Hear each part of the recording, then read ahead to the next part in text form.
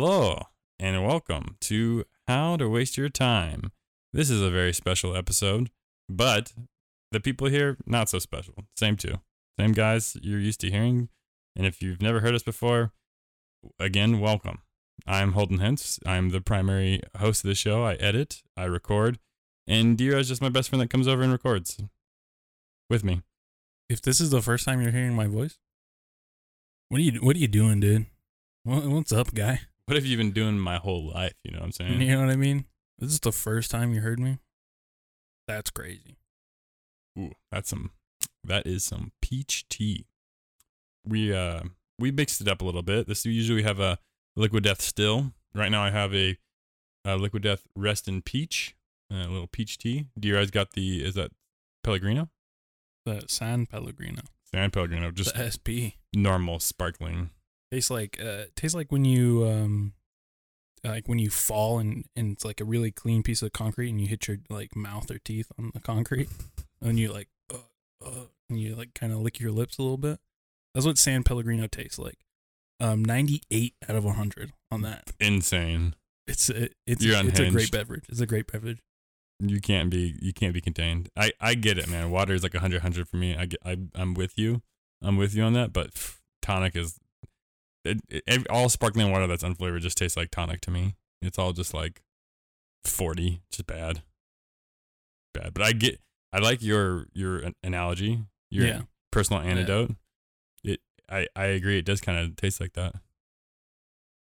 But for me, that's bad. It's a bad thing. Welcome to How to Waste Your Time. Welcome. Like I said, special episode. This is the 3-year anniversary. Congratulations. Big 3. Did you think we'd make it this far when we started, D-Ray? I mean, yeah. I think I had a kind of a vision of this where we just kind of like do it for fun. Like maybe it's more for us at sometimes. But specifically making this being an anniversary episode, I don't think we would ever be like here where it's like, oh, we're chatting with people, we're hanging out with people, we're doing things that people want us to do and want to hear our voices and opinions on. I don't think we'd be here. Yeah. No, it's cool. It's fun. It's fun to have the people push us a little bit and to go outside of our comfort zone, try some new things. We definitely tried some. I mean, everything was new to us this month. We didn't have nothing we've done before, seen before, experienced before. So it's all fresh experiences, and you get some fresh reviews. That's what How to Waste Your Time is. It's how we wasted our time, and we tell you how we think you should waste your time too. And we got some pretty good recommends from some pretty cool people. Some cool guys and gals. Yep. I think all assumedly males, other than my wife. But I promised my wife that I wouldn't recap what we're going to be going over. So if you don't look at the show notes, everything will be a surprise. And if you forget what you heard last month, if you listened last month, everything will be a surprise. So without further ado, man, let's jump right into the movies.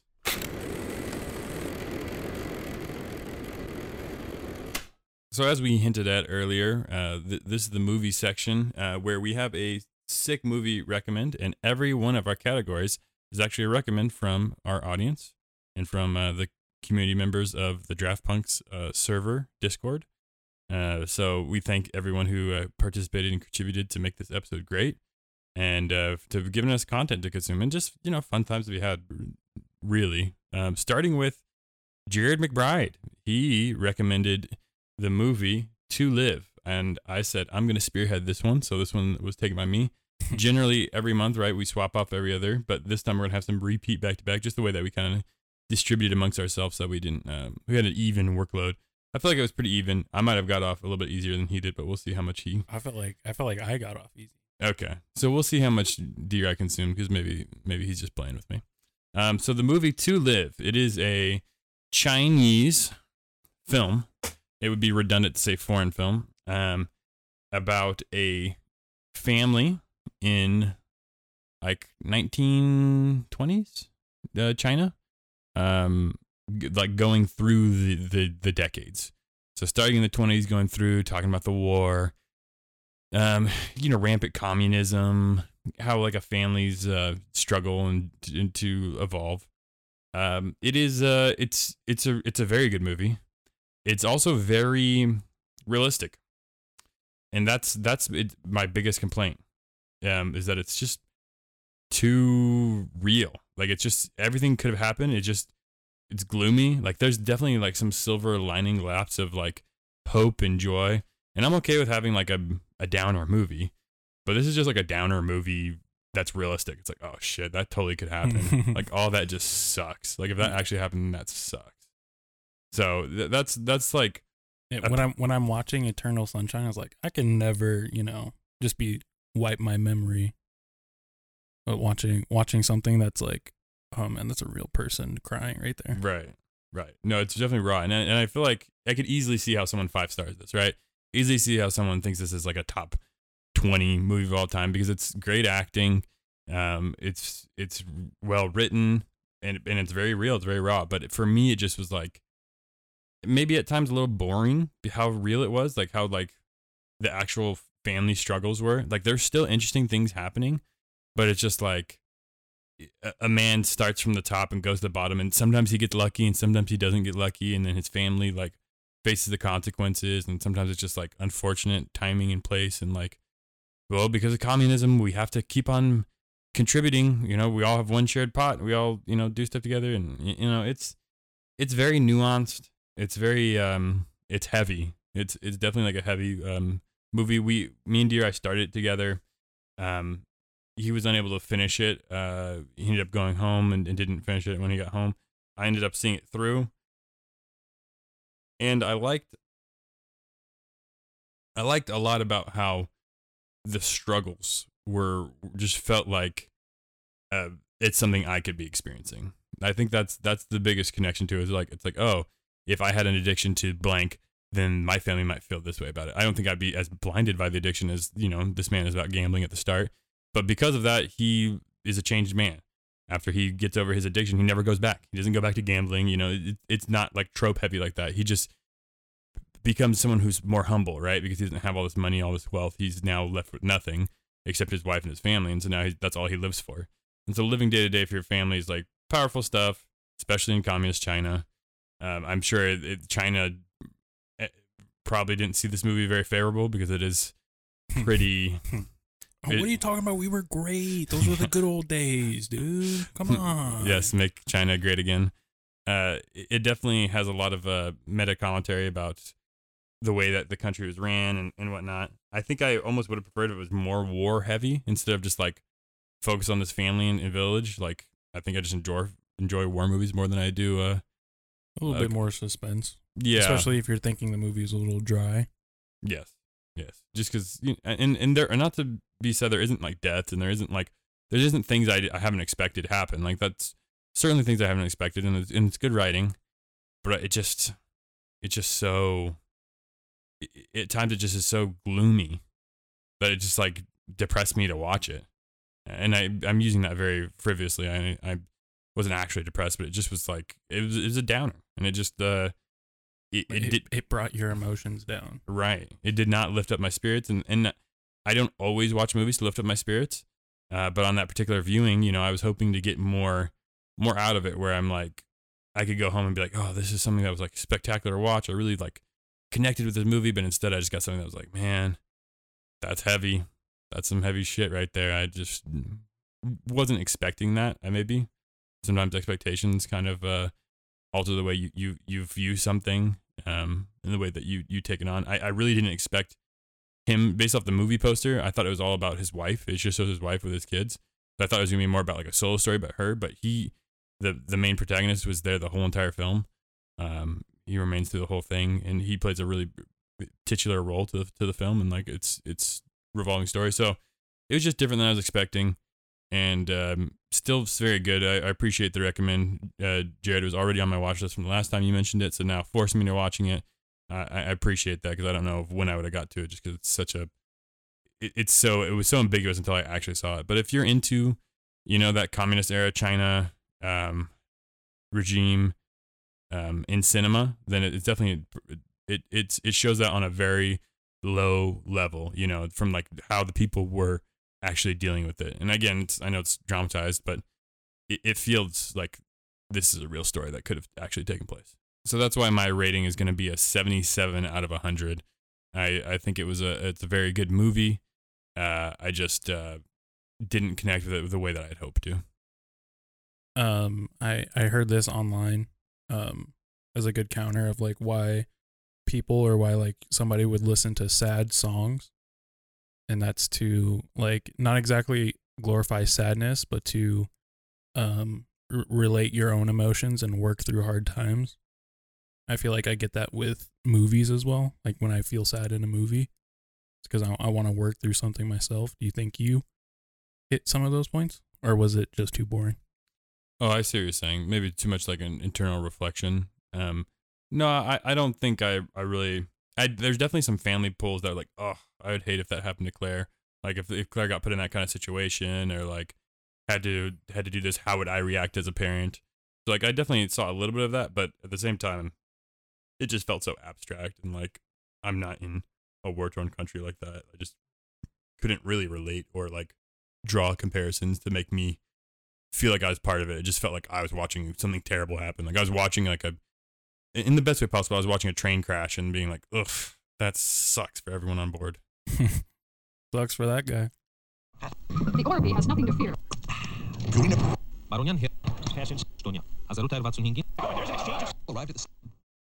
Speaking of watching stuff to make you feel like garbage, Yeah.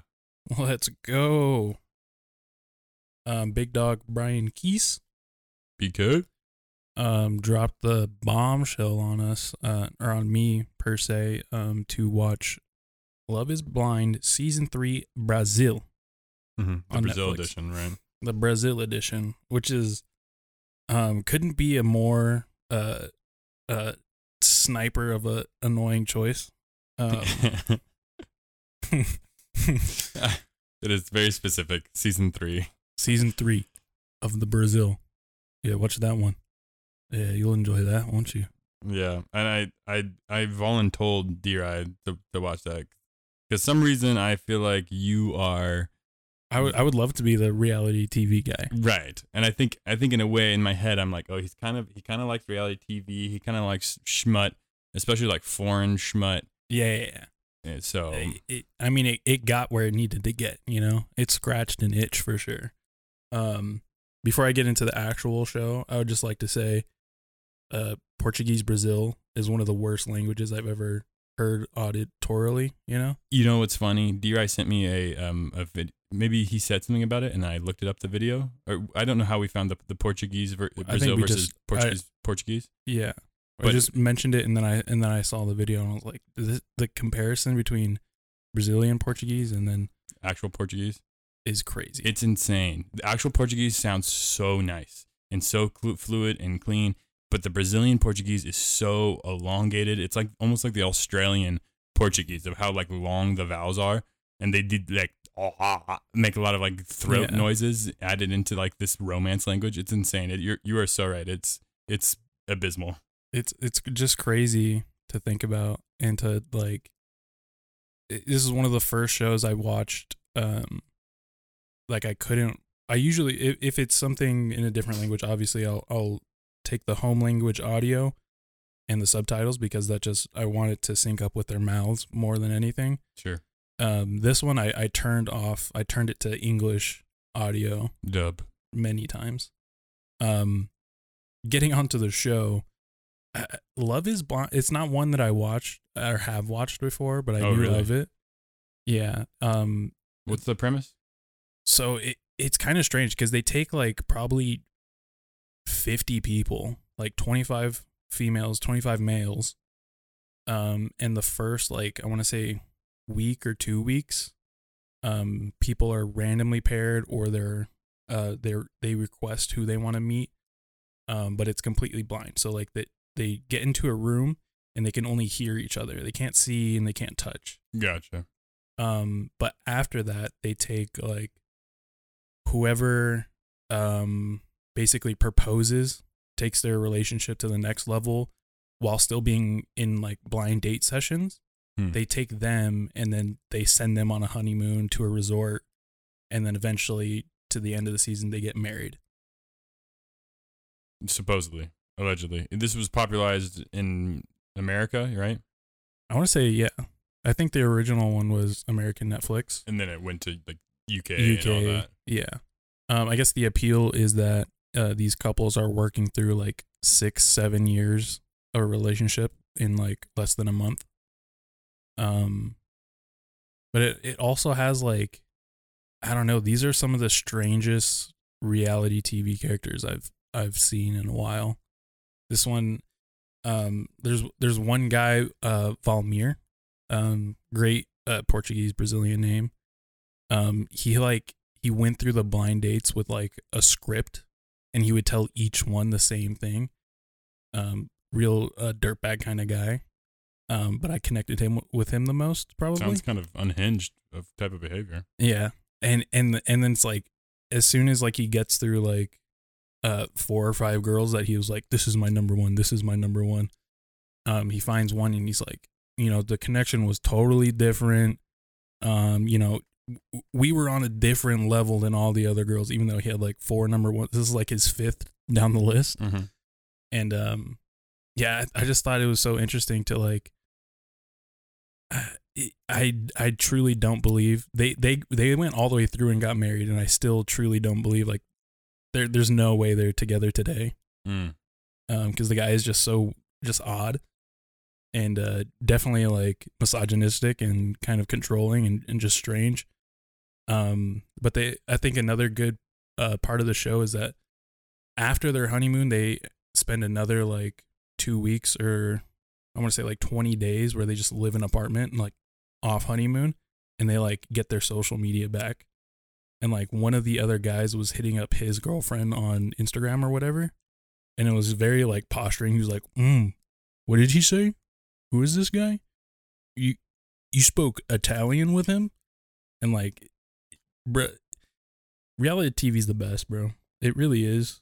Really let me put my mind away after work. That's great, bro. I'm glad that brought you some satisfaction, because I know sure as hell I would have hated life having to watch that. So I sniped it for you, bro. Thanks, dude. Overall, I think I want to give it like a 73. Okay, we'll take the good rating, man. Well, hell yeah, we'll take that. It's no like Big Brother or Survivor. Top tier. You could definitely feel some of that like producer like egging you on, like, oh, how did this make you feel? Or like just making kind of drama out of nothing. Like someone says something at a get together and they like music cues and like zoom in, you know what I mean? Even though it is most likely just like an off comment that the group didn't feel anything about. But 73 is good. 73 is in my 73 out of 100. It's like, yeah, go ahead and watch it if you like this kind of stuff. Did you ever think about the I think you should leave Bachelor parody where the man, it's just zip lining. See, I like I think it's Love Island, because it's always a group setting. Everyone is always together, and you get like very rare occasions where you could go take somebody on a date. I feel like that's more dramatic because like you're living with these people all the time. Whereas there's so much time like alone. Like the couples just had so much time alone that like you just need a camera to like watch these couples like in the shower or in their bed, and it's just like, I want to see this. Like put them together, make them do stuff, make them hate each other a little bit more. Fight. Yeah, exactly. Like that's kind of, maybe that's what I want more of out of my reality TV. But nonetheless, I guess the couple stuff was cute. I saw a lot of massages. Like they're in a resort, they're just getting massages and they're talking about the other people, and it's like, oh, did this need to be filmed? The thing that I find the worst about did you ever watch The Circle? You familiar with that one? That one's like, what if like Survivor, but no one could see each other and it was all text based. Oh, okay. I don't know what The Circle is, but I've never seen it. It's like it's not even like Survivor, but maybe Big Brother. They do like challenges and they compete against each other, kind of. And they like have to like vote people out and stuff. Yeah. But you have to like make alliances and stuff. But it's all text based, and somebody could be catfishing and playing like there's someone else, and because you never see the person, and it's all text to speech. So they're just like thinking their text out loud, and that's like the recording of the show, just them talking into their like TV, and then the words popping up, and they sending messages that way. So start a private chat with David. David and Cynthia just went to a private chat, and I'm pretty PO'd right now, bro. David, what are you thinking about the way that Eric has been kind of posturing himself? Glad you liked it, bro. Glad you liked that show. Couldn't be me. Couldn't be me ever traveling to Brazil. That's a known fact. You know what? Let's go to Portugal, bro. I'll go. I'd much rather go to Europe, just anywhere in Europe. Let's go to Portugal. Let's go to some other Europe places. Let's go to Hungary. Watch the F1 Budapest race. Yeah, watch a soccer game. Watch a local one though. Local Portuguese soccer game. Yeah, hell yeah, man. Daniel Grayson. Oh! Spinning back fist. It is all over. Wow! Just like that.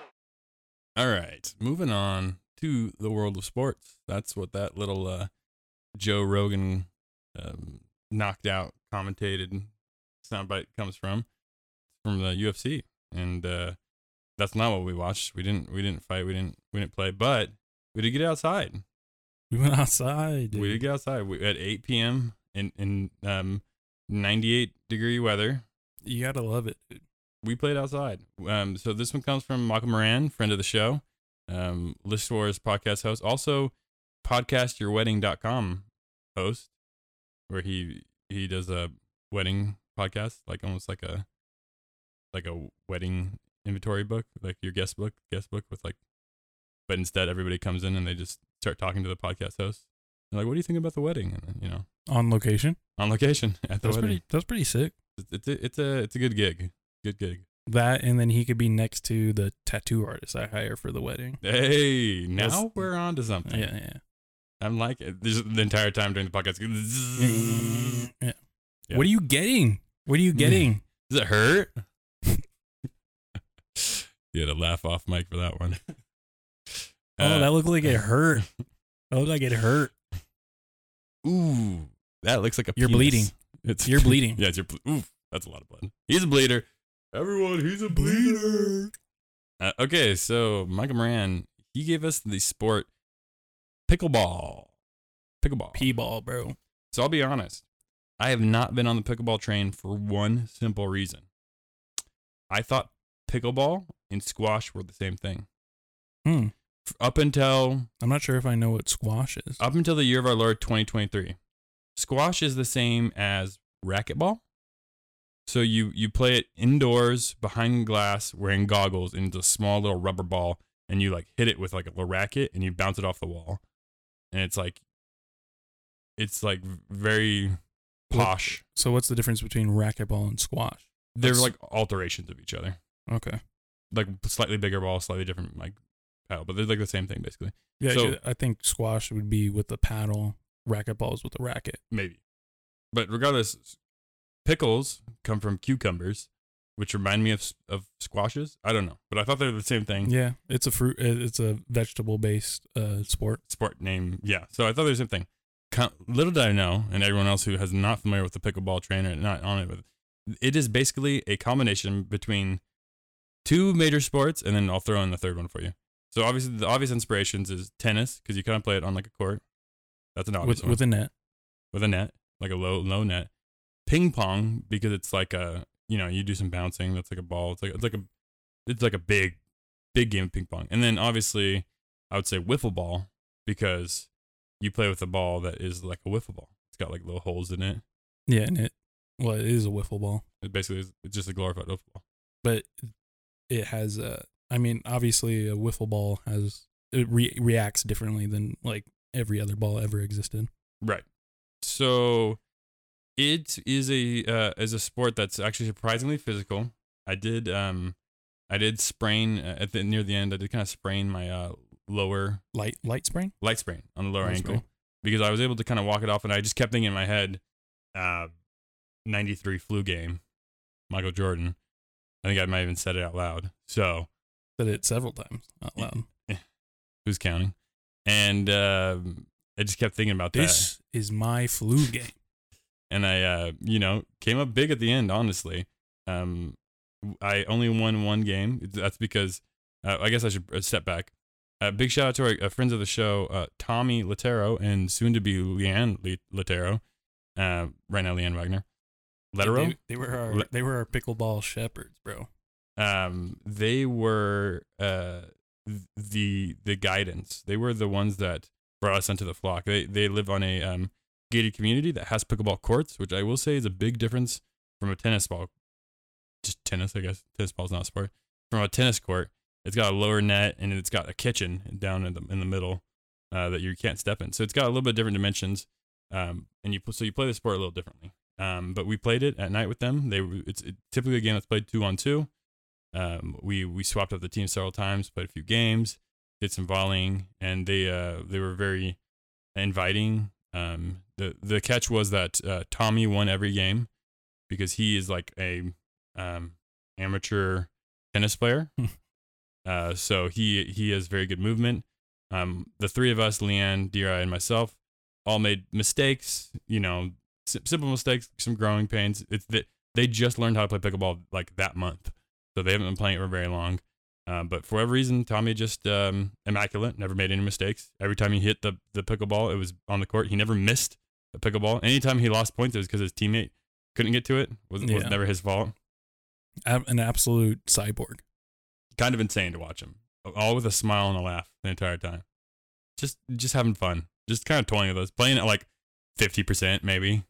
Yeah, I would be like 45, 40. Yeah.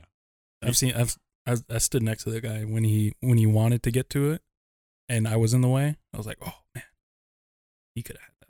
He's there. He would have been there. He would have been there. No, that would have never hit the ground. It is a like I said, very physical sport. It's a lot of fun. It was one of the most satisfying things is when you get a good serve and you get like a nice thud noise, like when you hit it right on the. You play with these like wooden paddles, like very similar to like just like a big ping pong paddle, and when you get that nice thud with like the open sound of like the like ball hitting onto the wood, it just like doof doof doof, and it's just very satisfying when you've landed a good serve. Yeah, when there's like a high speed volley, like you could just listen to it and be like, oh, that's pretty good. Yeah, then definitely like at almost as satisfying as a ping pong, right? Because it's like you get like a ding ding ding ding ding. Yeah, exactly. Yeah, it's a real satisfying noise. So that's like half the fun of racquetball. Sorry, of pickleball, not the sport we're talking about. It puts racquetball to shame, honestly. But it was a lot of fun when you like play hard and you get points because of how hard you were playing and how like strategic you were thinking. Like that's when it was like the game was at its best. Like again, like I said, with the sprained ankle at the end, I said, Tommy, take a breather. I'm gonna go 110%. Let me score the last 3 points here and take us to my first victory of the night because I wasn't winning if I was playing against Tommy. wasn't happening. He wouldn't allow himself to lose. Just wouldn't. Simply. I don't know if he could, like physically could. Like it was just natural for him to, just to get down to like that 50-45%. Like that's still just him playing naturally. Mm-hmm. So like he would just naturally, this awkward, maybe this looks awkward to hit, and then it just lands in your box, and you're like, oh, he returned that. That's crazy. Michael said that he every time he goes to a new place, he looks for local pickleball courts and just plays pickup games with people there and just hops in. He hops in as a one? As a one. Nice. Because then it's like 4 friends, and it's like, hey Mike, this guy wants to play with us. Hey David. I was gonna say, are you talking to Mike Moran or are you talking? Hey David, I know the 4 of us showed up to play pickleball, but this guy Mike. Let's rotate him in. Let's rotate him in for one. Hey, so we already have a Mike, but you can be Michael, I guess. How about the 2 Mikes on a team? Hey, huh? Mike and Mike. On Mike the pickleball. and Mike. Oh, this isn't your first time playing? Wow, you're pretty good. We're actually just we're just playing for fun, Michael. We're not we don't need to switch around. We're not counting points. We're not in We're not in league play. Okay, so I guess let's touch on that topic. The scoring system sucks. It is not the official scoring system. You score twice to score once. So there's like offense and defense basically, and then you keep on, as long as you keep on scoring, you keep on serving. So that's like, imagine you're playing like basketball 21, and it's like you score, you keep. Yeah, so a little make it take it. Make it take it. So you just keep on scoring, and you keep on winning, and the other team never gets a chance because they're just down so much. Unless you stop them, right? Unless you come with a big stop. Which in our games it stopped because someone made a mistake. That wasn't Tommy. That wasn't Tommy. Yeah, absolutely was not Tommy. But no, the scoring system is whack, right? And I think you obviously could just score however you want, right? You could score every you could play it like ping pong rules where you just score, it falls off, you score. Out of bounds, you score. You can play it that way. But because of that, it did create an interesting dynamic where it's like, oh, we did so well on defense, but now it's like our time to start scoring and we just can't get on a run. Get anything, so we can't catch up. Whereas like if you're good at returning instead of like the initial serve or like having to play off the serve, then you just avoid defense. You just don't lose in. Yeah. It's like I would compare it to sack throwing. Cornhole. Yeah, like you cancel out points. I'm like, why don't we just score straight points? Like you could play you could do like a perfect, you just be perfect. And it's like, well, 0 points that one. Nobody 0 scores points that game. Nobody scores that one. Good job everyone for 0 points. Like, well, that's not satisfying. No one's going anywhere. Nothing's happening. And you can have 0 points basically in this game too. Rating? Oh, great call. I'm going to give pickleball a 92. I think it's a masterpiece of a sport. We had a great time. Like I said, Leanne and Tom were very gracious hosts, and they were great competitors. They invited us open arms, open paddles, and we had a great time. It was always fun to play sports with you, Rye. Always great. Always a great time. I probably around there too. Maybe even higher. Maybe like a 95. Nice. I felt like we played for how long? Like an hour and a half? About an hour and a half. We did an hour with them, and we did maybe like quarter of an hour or like half an hour just against each other, trying to like work some things out. Yeah. I felt like I could play for like 8 hours. Whoa. And be having fun. Yeah, I hear you. I get definitely like a 2 hour session would be like primo. Had a great time for 2 hours playing the sport, And then hopefully not feeling, I mean, I didn't feel terrible after an hour. You know what? I was pretty okay. Like I said, other than like the lower sprain ankle, which I was fine like a day and a half later. It didn't last that long at all. Like I felt like, I sweat a ton. Yes, I don't know if that was very because it was hot. And it was hot. Or because it was like actually like a decent paced cardio for my body. But yeah, bro, I'm there. I'm there next time we play pickleball too. Oh yeah.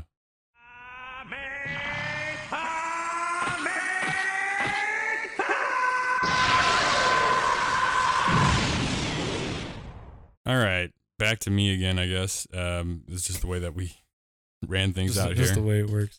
The ship is sinking, then. Yep, this is the way. That's how we scheduled it. Okay, so we're on anime here. This one comes from the late great Christian Equipado, aka Chris Lee. Everybody's a little bro. Everybody's a little bro. If the last name sounds familiar, it's because it's D-Ride Darian Equipado's little brother, who lives with him right now.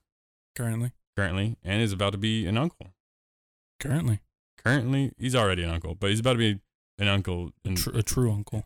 Yes. He doesn't really have a lot of uncle experience right now.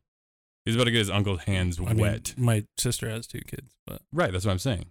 He doesn't have. He's not definitely not hands on. No, he's not being like Uncle Chris. Yeah, what's up? He's going hands on with Lou. Oh yeah, he's the built-in babysitter. I already told him that. He's like, I don't know how much babysitting. I'm like, bro, you live there. You live there, man. Dude, you're gonna. It's just gonna be like, I gotta do dishes, dude. Can you just watch it for a second? I gotta watch. She needs a bottle right now, and they're all dirty. And he's like, I could just see him putting his foot on like the little like car seat and just kind of be like, yeah, no problem. I got it, and just kind of rocking it, a little bit. That's what it's gonna be like the first month. No, he's gonna be on dog watch, honestly. Probably. Bonzo will be fine. Bonzo's cool. Bonzo gets sad in like the afternoon, like when you leave him. Mm-hmm. That's the problem. Fair enough. For a nerd. So Chris Lee recommended an anime called 86. This was a great rec, and I took it by the reins because this is one that's been on my radar since it came out. The end of 2021 or beginning of 2022. The reason I was on my radar is because I knew that it's a mech anime, but the best kind of mech anime where it's like they're small mechs. They're like, I don't like larger than life buildings, kaiju size mechs. I want like personal, fit in your garage mechs. Yeah. Or I mean, at least like the tallest I want is like a 1-story building. I don't want like anything really tall than that. These ones are pretty much exclusively like either like tank size. They're all like spiders. They all have like animatronic like limbs. So they're like spiders that can jump around and stuff, but they're all about tank size. Because if you had the engineering technology to make a mech, well, like why would you make it with 2 legs and 2 arms? Right. You know, what sense does that make at all? And why would he have a sword? Just saying. Cool. I just want to put my gripes out there. Badass, I guess. I don't know. You can slice through all the Power Rangers like villains and stuff. No, so the premise is that, which I learned very quickly, is that there's imagine Attack on Titan world where there's like a circle country, and then everywhere around it is a different country.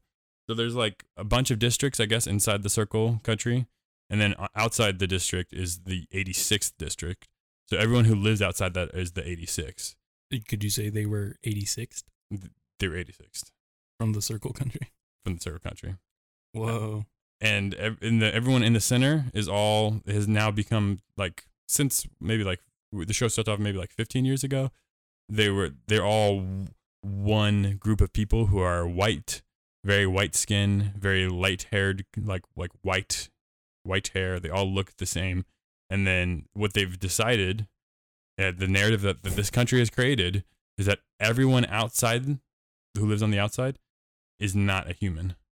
So only the people who live inside are humans and who have souls and who have values. Everyone outside is not human. So when there's deaths and stuff going on outside, nobody died. There's 0 fatalities. So they keep reporting 0 fatalities in this war because they're at war against like non-humans, against like the Legion, right? The Legion is like this like group of like I don't know if there's a leader of the Legion, but there's some like autonomous group that's trying to destroy everything, trying to kill all humans. Which I think it's autonomous, like non-human. But they're humanoid, like shape of a human. No, there's just like no one piloting these mechs. The mechs are very similar to like what the people who like the spider mechs. It's basically a spider mech versus spider mech. Okay. And the 86 are all humans. They're all people that are fighting against these autonomous like machines, basically. So it's man versus the machines. But again, it's 0 fatalities across the board because the Legion aren't humans and apparently the 86 aren't humans. So one commander who like is commanding through like Bluetooth, like long distance Bluetooth. Nice. Like, but it's like in their head, kind of. And they do have like things they can turn off. Like, it's like a technology. Like, a little switch behind his ear. Yeah, it's like it is like a little Bluetooth, but they're communicating through that, and they give like strategy and stuff.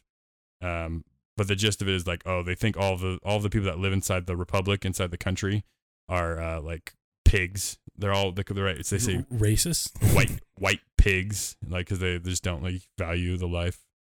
All the people with brown hair are in the 86th district. Yeah, brown hair, blonde hair, red hair, blue hair. Anyone who's not these like pure white. Nice. So it's an interesting kind of genocide, a little bit of a take of like, oh, we're just letting all these people die who lives outside the district. We've just decided as a country they're not human. So that's an interesting narrative. And then like obviously the one protagonist realizes that this is wrong and like no kidding, bud.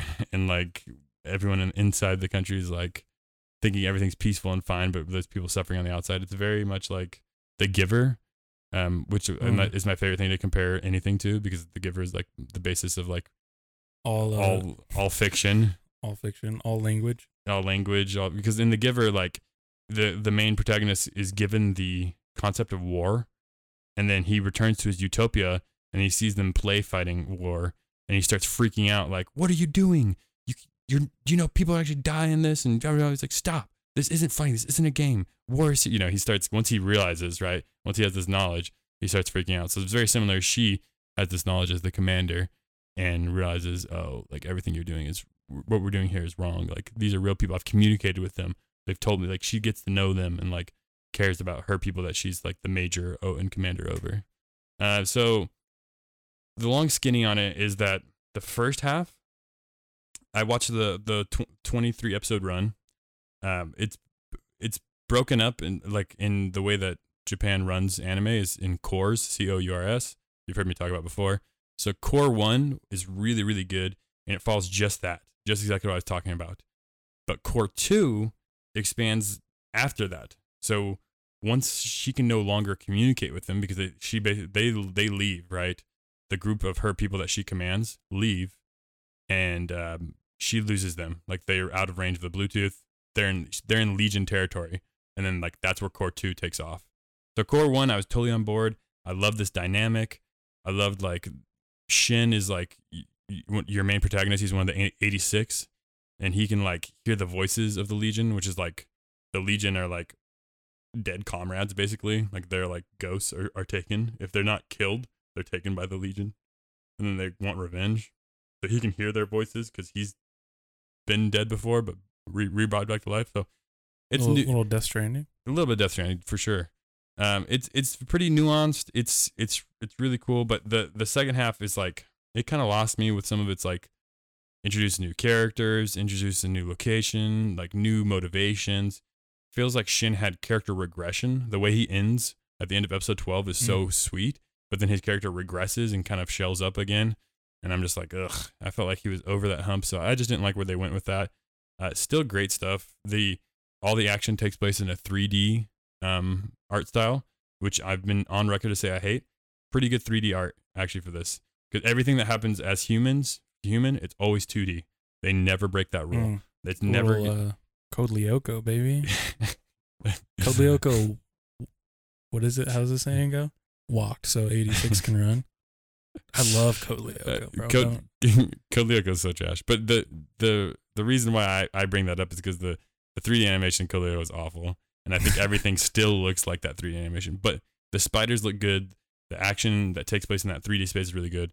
And then, like Code Lyoko, everything that takes place amongst the humans in the real world or whatever is 2D, and that all looks really clean. All the character models are good. The voice acting is really good. Again, it's unique. It's got a good premise. The whole country's at war. So here's the unique problem I have with 86. The name of the show is a number that I commonly give things that I like. So, meta in my head, I'm like, give 86. Is it an 86? Is this show an 86? But here's what I've decided. After finishing it, I was like, okay, the first core, 86, 100%. Is a great, very great. The second one, I would say, is barely scraping great. I would give that an 80. I think it's just because of everything it set up in the first core and the first half of the season was so strong. The second half was also strong, but it was kind of still coming down the hill, basically. I think it still climaxes at episode 12, and it's just a slow falling action. And then the final episodes, it's cool, but it's not quite what I wanted. So like I said, I'm gonna give this, let's combine the average of the two. 86, I'm gonna give an 83 out of 100. That's my rating. If I were to give a rating to Code Lyoko, that's an easy 99 year perfect in. Shut the hell up. You rewatch the show. I don't need to rewatch it. Yes, take your nostalgia goggles off. Trust me, it's more ass than you think it is. Hit me up for a Code Lyoko watch party on Discord.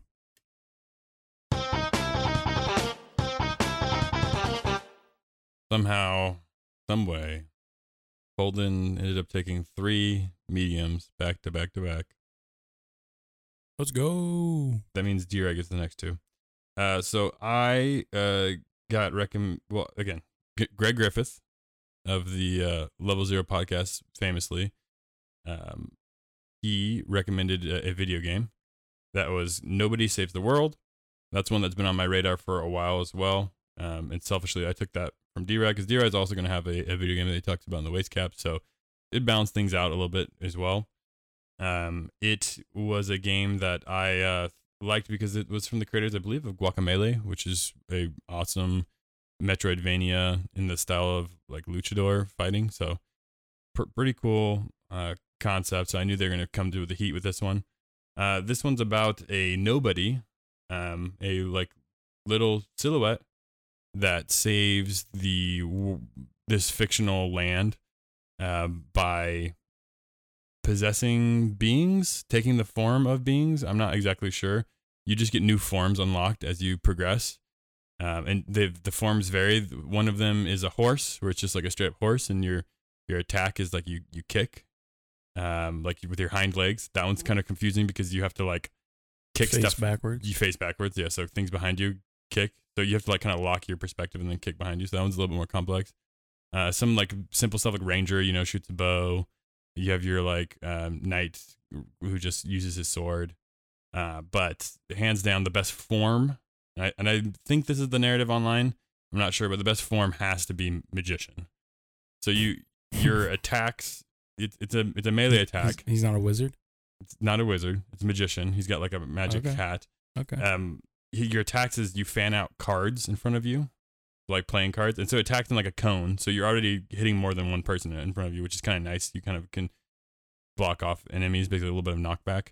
But the reason why he's so great is because his like unique or special ability is that he summons a rabbit out of his hat, and then the rabbit attacks with you. So if you have a lot of mana, you just keep spawning rabbits, and then I think you have a like, I'm gonna say 1 in 10 chance of spawning a white tiger, which is like akin to like famous magicians Siegfried and Roy.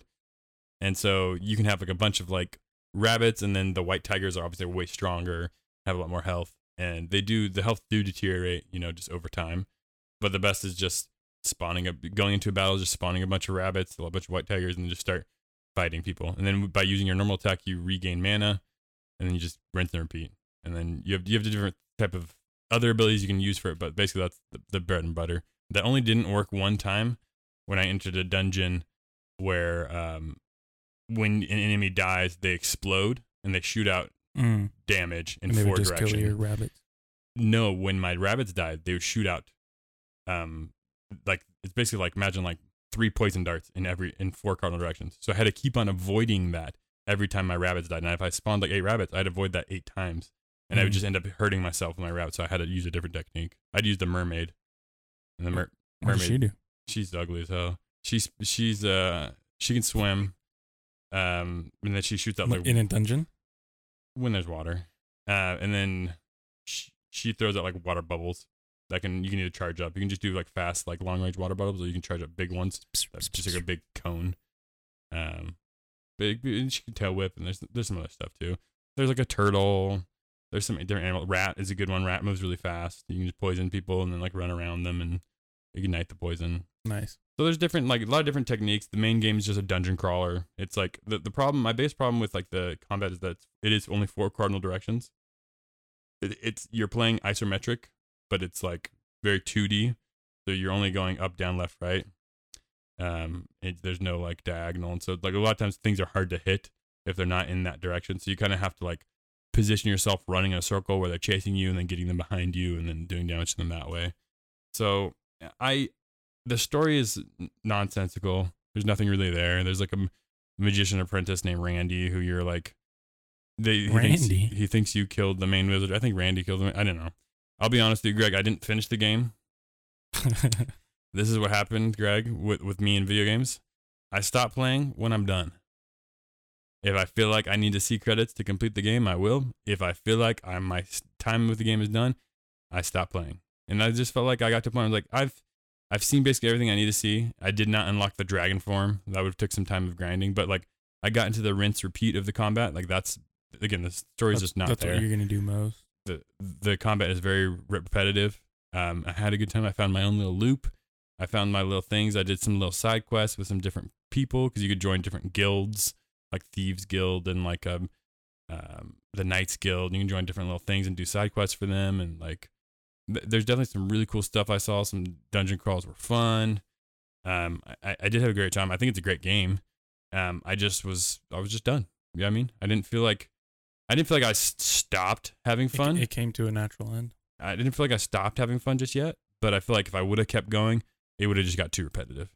I didn't, and just was like, I got like, I think 11 or 12 hours in, and I was like, this is the game. I had a great time. I'm going to give it an 81 out of 100. I think That's still a pretty good score for. That's what I'm saying. I think if I kept playing, it might have gone down. And so and there's a point to that. Maybe I'm being just ingenuous with my rating, right? Maybe it should be lowered because You couldn't finish it. or even like maybe I should have finished it and then gave it a lower score because that's the actual penalty. But from my experience, what I played, I think it's a great game. I definitely recommend it. I understand why he recommended it to me. It's a great little dungeon crawler. It's going to be in my head for a while. I'm definitely going to think about it every time I swap form in any other game. And I'm going to think about it's like little isometric combat when I like play another game too. So This is how to waste your time. No one said you had to finish your medium. yeah, I mean, a lot of times it's expected. So sorry, Greg, if you expect me to finish it, but I don't think this is the kind of game where finishing it would get me anything more out of it. And that's my main reason for stopping it. It's like, I don't think by me seeing credits, I'm going to get more out of this game. It was like, I got the most out of it that I could. I had the most fun I could. The magician was badass, and I love spawning little minions. I loved unlocking the zombie. And so when my rabbits would kill someone, they would be reanimated as zombies, and they'd fight with my rabbits and my tigers. Oh, that's crazy. So because you can kind of mix and match like abilities. So my magician had some of the zombies' abilities as well. So you find your own little things that work and make the game satisfying for you. And I like creating your own engine like that. So it's definitely something that it's gonna last probably a longer impression in my brain, and I'm gonna think back on it a lot. And especially when I play anything like a Diablo or anything that's like a dungeon crawler like that, I'm gonna be like, oh, do we have something like this where I can create like this kind of experience for me? Back to me now. It is So finally your turn, right? You got board games. Board and Gizames. Shout out to Chris Ethel. Big ups, Chris. Got your last name, brother. Got that last name in the books. 3 Chris's this episode contributed to our time. The Chris cast. This goes out to all the Chris's. Truly. Got me to buy the game Galaxy Trucker. Yes, I'm grateful D-Ray was able to pick this one up. I didn't have to contribute to my overwhelming board game supply.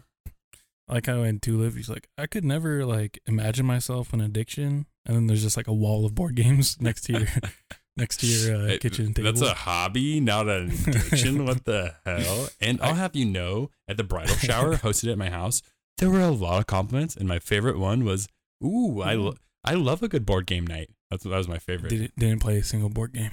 I love I mean for sure at the bridal shower, you definitely wouldn't, but it was all women, and it was just great to hear like older women be like, "Oh wow, this is great." And my wife would be like, "Yeah, that's his collection," and she's like, "Wow, okay, well, I love a good game night. I'll have to come over.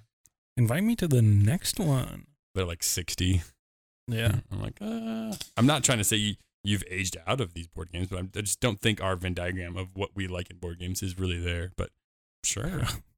Okay, so we're gonna sit here for 8 hours. You're gonna have to build your own engine and then collect all the jewels as you can, and then we'll just score together at the end.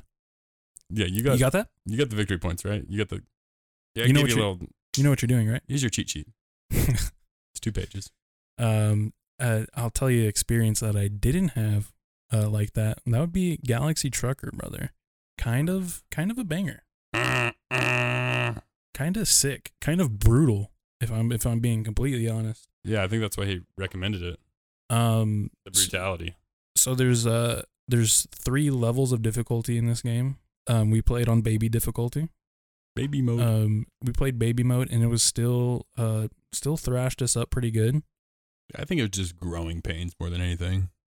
So the idea is you have a ton of tokens in front of you, and basically a gridded out board in front of you to start this game, and you build your Galaxy truck, taking in mind where you're putting your blasters, where you're putting shields. You're drawing randomly and it was kind of the honor system that we broke together, where it's like, I want to make a semi decent ship before we play this for the first time.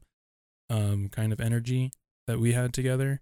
Yeah, I mean, there's just two of us. We were just me and you were playing it, and we're like, well, it says if you don't take it, just leave it face up. So just flip everything and then just build what we need to build. Yeah, and I think it was more of a decision like, hey, I want this first playthrough to go somewhat good. So Right. let's not like make a dumb ship that's just not gonna work. But other than that, you take care of where you put your shield, where you put your guns, where you put your blasters at, where you put your engines at. And then you take it out and you go across the galaxy collecting cargo, facing asteroid fields, facing raiders. It's kind of interesting. There's a deck to the side that basically you flip the card and see what event is currently happening to your ships, whether it be independent or happening to your ships simultaneously. And yeah, man, you won, right? You won, if I'm not correct. Yeah, kind of steadily, but I wasn't gonna bring that one up. Yeah, I like the game because its theme was like compelling to me. That like you gotta transport things from point A to point B. Like you got to get through this like occurrences event deck, and you got to basically bring it home, sell your goods, and then like the currency that you have at the end of 3 rounds is supposedly like you're winning your final score, so to say. We only played 1 round, just the smallest mode, just because that's the introductory game is kind of set up that way, and it still took us like an hour and a half to 2 hours. Mhm. We did take a little break, but it's a thick game that I think is only made quicker probably on repeat times. Just kind of you know what you're looking for, you're just gonna get through it quickly. We can resolve the action like occurrences a little bit quicker, but it was just fun kind of flipping the card and seeing what's next and like seeing how we would resolve that with our ship from building our own ship. Like it definitely felt like our own baby that we had to. That got shredded in the asteroid field, and got all your cargo Mhm. just like robbed under your nose. Mm-hmm. Don't your little meeple like die or whatever? Yeah, we did lose some astronauts along the Uh-oh. way. We didn't even play with apparently the first like introductory you don't even play with the aliens, so we didn't even have the brown aliens to build up our engines. I won't repeat any of the same jokes that were stated on that night about the brown aliens being mechanics, but The game it was the way the game was made. it's just a rule in the game. It was literally a theme in the game. But keep this short and sweet. I think Galaxy Trucker is a big 9-0. Love it. Yeah, I'm gonna give it a 85. I think you could definitely go up on replay. It definitely has a lot of that value. It's just fun. It's kind of random, and it also just feels like it never really felt like, oh, I'm winning because I'm so much better than you at this game. It was like, oh, I just ran with the punches a little bit better. Like, oh, that roll was Yeah. better for me. Like, Oh, my shield is facing the right way. Nice, good for me. yeah, it just was a This asteroid didn't detach of the far corner of my ship. Nice. yeah. I definitely feel like I built a couple things in a more of a lucky. And I can't even say strategic. Yeah, because it's based on rolls. I can't even say it's strategic because it is a grid based thing. So you rolled to determine where you're getting damage on your grid. So I just got a little bit more lucky than you, and because of that, I ended up scoring. Like I got like 15, you got like 4, but that's mostly because I was able to carry cargo. I was able to like do a couple things that you weren't able to do because I had the astronauts. I wasn't really sure what I was doing when I was building my ship, but now that we have that knowledge moving forward, I think it'll make the game even more competitive. Yeah, I think it's just straight to the top of my list when someone comes over like, hey, do you want to play Galaxy Trucker? It's real easy. I'll teach to you. Your ship's going to be trash, but I'll give you some pointers. Crash it.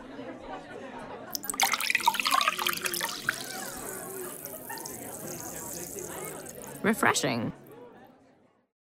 And refreshing indeed is what we hope this is. Welcome to the How to Waste Your Carbonation segment of this anniversary episode. This one is brought to you by wife of the show, Stephanie Hintz. She found some special release Jones soda. I do love a good Jones soda. But the special release, it says Hatch chili and lime flavor. So I'm hoping the lime is a little bit heavier than the Hatch chili. It does say very mild on it, though. I also, reading the ingredients, it just says natural flavors. Okay. So I imagine the lime. I mean, I guess that means that the lime it's a naturally flavored lime flavor, not a fake lime. I will say the pictures that we have on our individual bottles are, I have a luchador wearing maybe like a gi with like his hands outreach, like he's going to grab you and put you in like a suplex or something. And what do you have on your Jones bottle? I have a black and white cat. I don't know what makes a tuxedo cat a tuxedo cat. I guess if it looks like they're wearing a black jacket. Mm-hmm. This is not that. It's just a white and black cat. Mm-hmm. He's got a little festive sombrero. So we kind of have like a Mexican theme going on here with the sombrero and luchador. So I wonder if he probably speaks Spanish if he's wearing a sombrero. He's a gato. Gato. All right, here we go. We're gonna give it a little bit of a twist off here. Nice. Get a couple pops in there. Those were punchy, dude. Oh, that smell. Holy hell. I'm not kidding you. It smells like you opened up a bag holding a bell pepper. And it's like 1-to-1. That is a bell pepper. It doesn't even smell like soda, dude. That's crazy. But there is a lot of sugar in here. It's 25 grams of sugar. So hopefully. It smells like Fritos jalapeno bean dip. Oh. Now I'm kind of getting that, but it's a bell pepper. Okay, so I'll let D-Red take the first sip. Be my guest. The color, by the way, is green. It's like a neon green. It's a real bright. It's got some decent carbonation. Steph kind of got this almost as like a gag for us, because there's no way you're thinking that this is a good carbonation. You're not treating yourself to this one. Go ahead, D-Red. What's your initial thoughts? I'll take my swig. Being that the smell was so strong right off the pop. The smell definitely died down. That initial, I would say buy the soda just for that initial pop and smell, dude. Like it was crazy. Taste wise, like it is mild, I guess. It's mildly spicy. The taste is kind of mild. There's definitely more pepper than there is lime. Unfortunately, Holden just put the cap back on. Yeah, I'm putting that one away. Because he's not revisiting that. That's so interesting. The worst soda I've ever had, like gag soda, not like fake any soda. type of brand, was a bacon soda. Oh, okay. That I think I got from Rocket Fizz. Yeah. This is definitely like a gag soda. Like, yeah, because no one's just drinking this. No one's just drinking this. No, nobody's drinking this. This is a gag soda. It tastes dirty, like it tastes like earthy, like I'm telling you, like a bell pepper. Like you're crunching, crunching into like an actual bell pepper. And even the sweetness is kind of like on the level of like what a green bell pepper would taste like. Yeah, that is not good. That is it definitely has like the carbonation, and it has like I said, 25 grams of sugar. They're really trying to balance it out, but man, that is a crazy, like I've never smelled something that it smells like dirt and and what I was saying before, peppers. that bacon soda, I think it was like legitimately flavored with like bacon grease, and just to get the taste as close to bacon as possible. And that was like terrible. That was like gag immediately. This isn't gag. Yeah. No, this is like I find it very interesting how close they made it taste to a pepper. Yeah, I mean, there has to be a market for this though. Like people who like love that like crunchy, because when you crunch into an actual I like a raw bell pepper. That's what I'm saying. When you crunch into a raw bell pepper, it's pretty watery, right? It has like a crunch, like there's some juices that are coming out, and this is kind of similar to that. Yeah, it really is like you blended it up and strained it out and then carbonated it. Yeah. Ratings, I'll let you start. I don't want to influence your rating. It's difficult because it's not a soda flavor, so I don't like it because I'm drinking soda.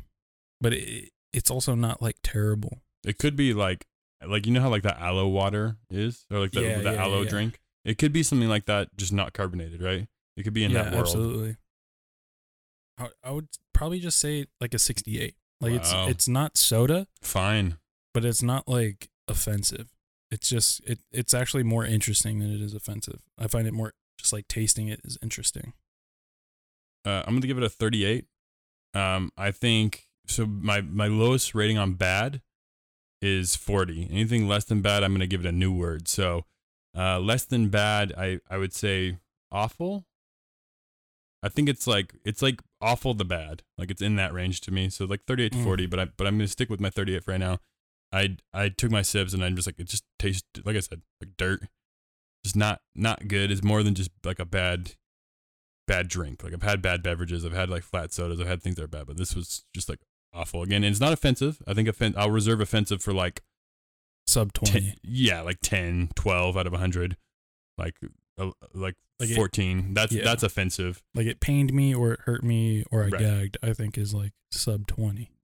Yeah, which would I think I famously gave in our Wasties award show. I gave that champagne. I think I gave it like a 15 because it like offended my body when it went in. So this isn't like to that level. I'm not like my whole body's not reacting to it like that. It's just like just awful. And then anything less than 10, I would say is like should have never been made an atrocity to like, which is like a rare. I don't try to give those ratings out. Nothing is really that bad. My cap says, "Don't be a Richard." Don't be a Richard. That a little cheeky. Mine says, I think, live in harmony. Is it upside down? Yeah, it is upside down for me. Live in harmony. On my hard hat, I have the other version of this saying on a sticker, which is just "Don't be a dick." Ah, Which now it's a great hard hat sticker. Yeah, this is a great saying. So I resonate with this. With don't this be a cap. Richard. Yeah. I mean, I'm glad this one worked out for you. I'm not drinking all of it. That's for sure, though. No, but I you keep did. coming back to it. This is what I'm It's saying. interesting. You went back to it. It is interesting. It is awfully interesting. Awfully interesting. I feel the heat more in my like chest and throat, more than I do on my tongue. I wish it was like a more tongue forward heat. I think that would make it even more interesting.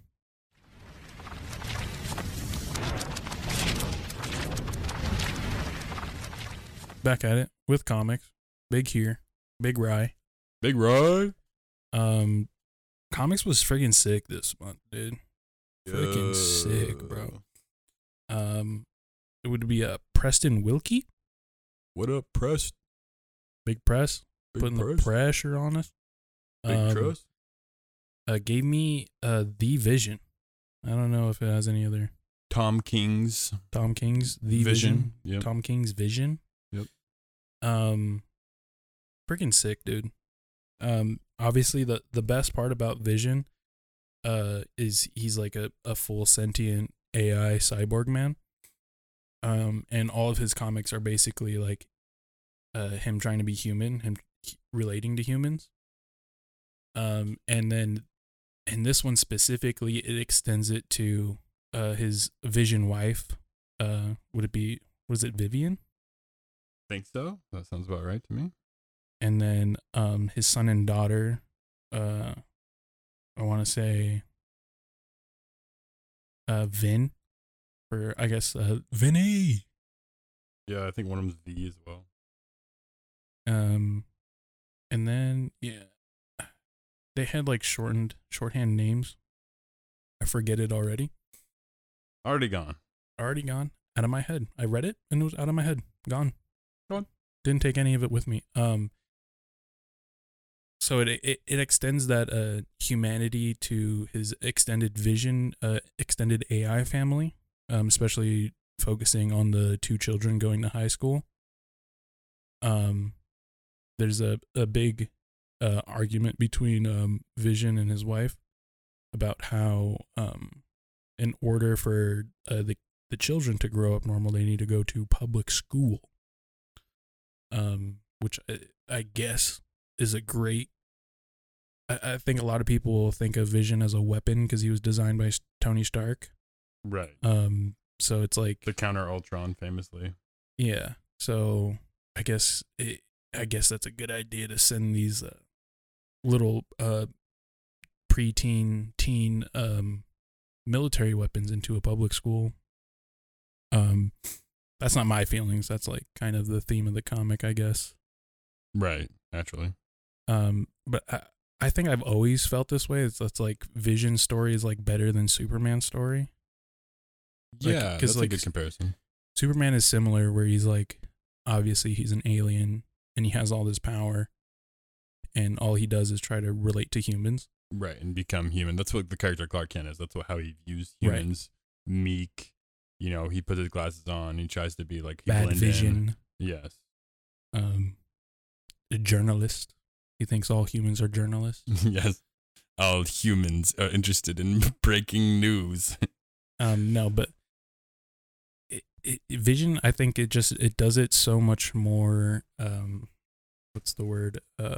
Effectively, like slyly, conveys it more subtly. Yeah, more subtly. Not heavy-handed. It's not like I'll save this cat from a tree, and then the human child would be happy.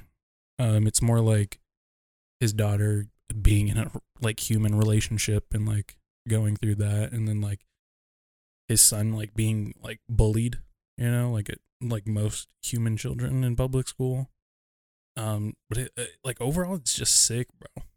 Just freaking sick. It has a great hard book cover that I feel like I should like get tatted on me. Like it's so sick. As soon as you pop the dust cover off, it's like truly ready for display.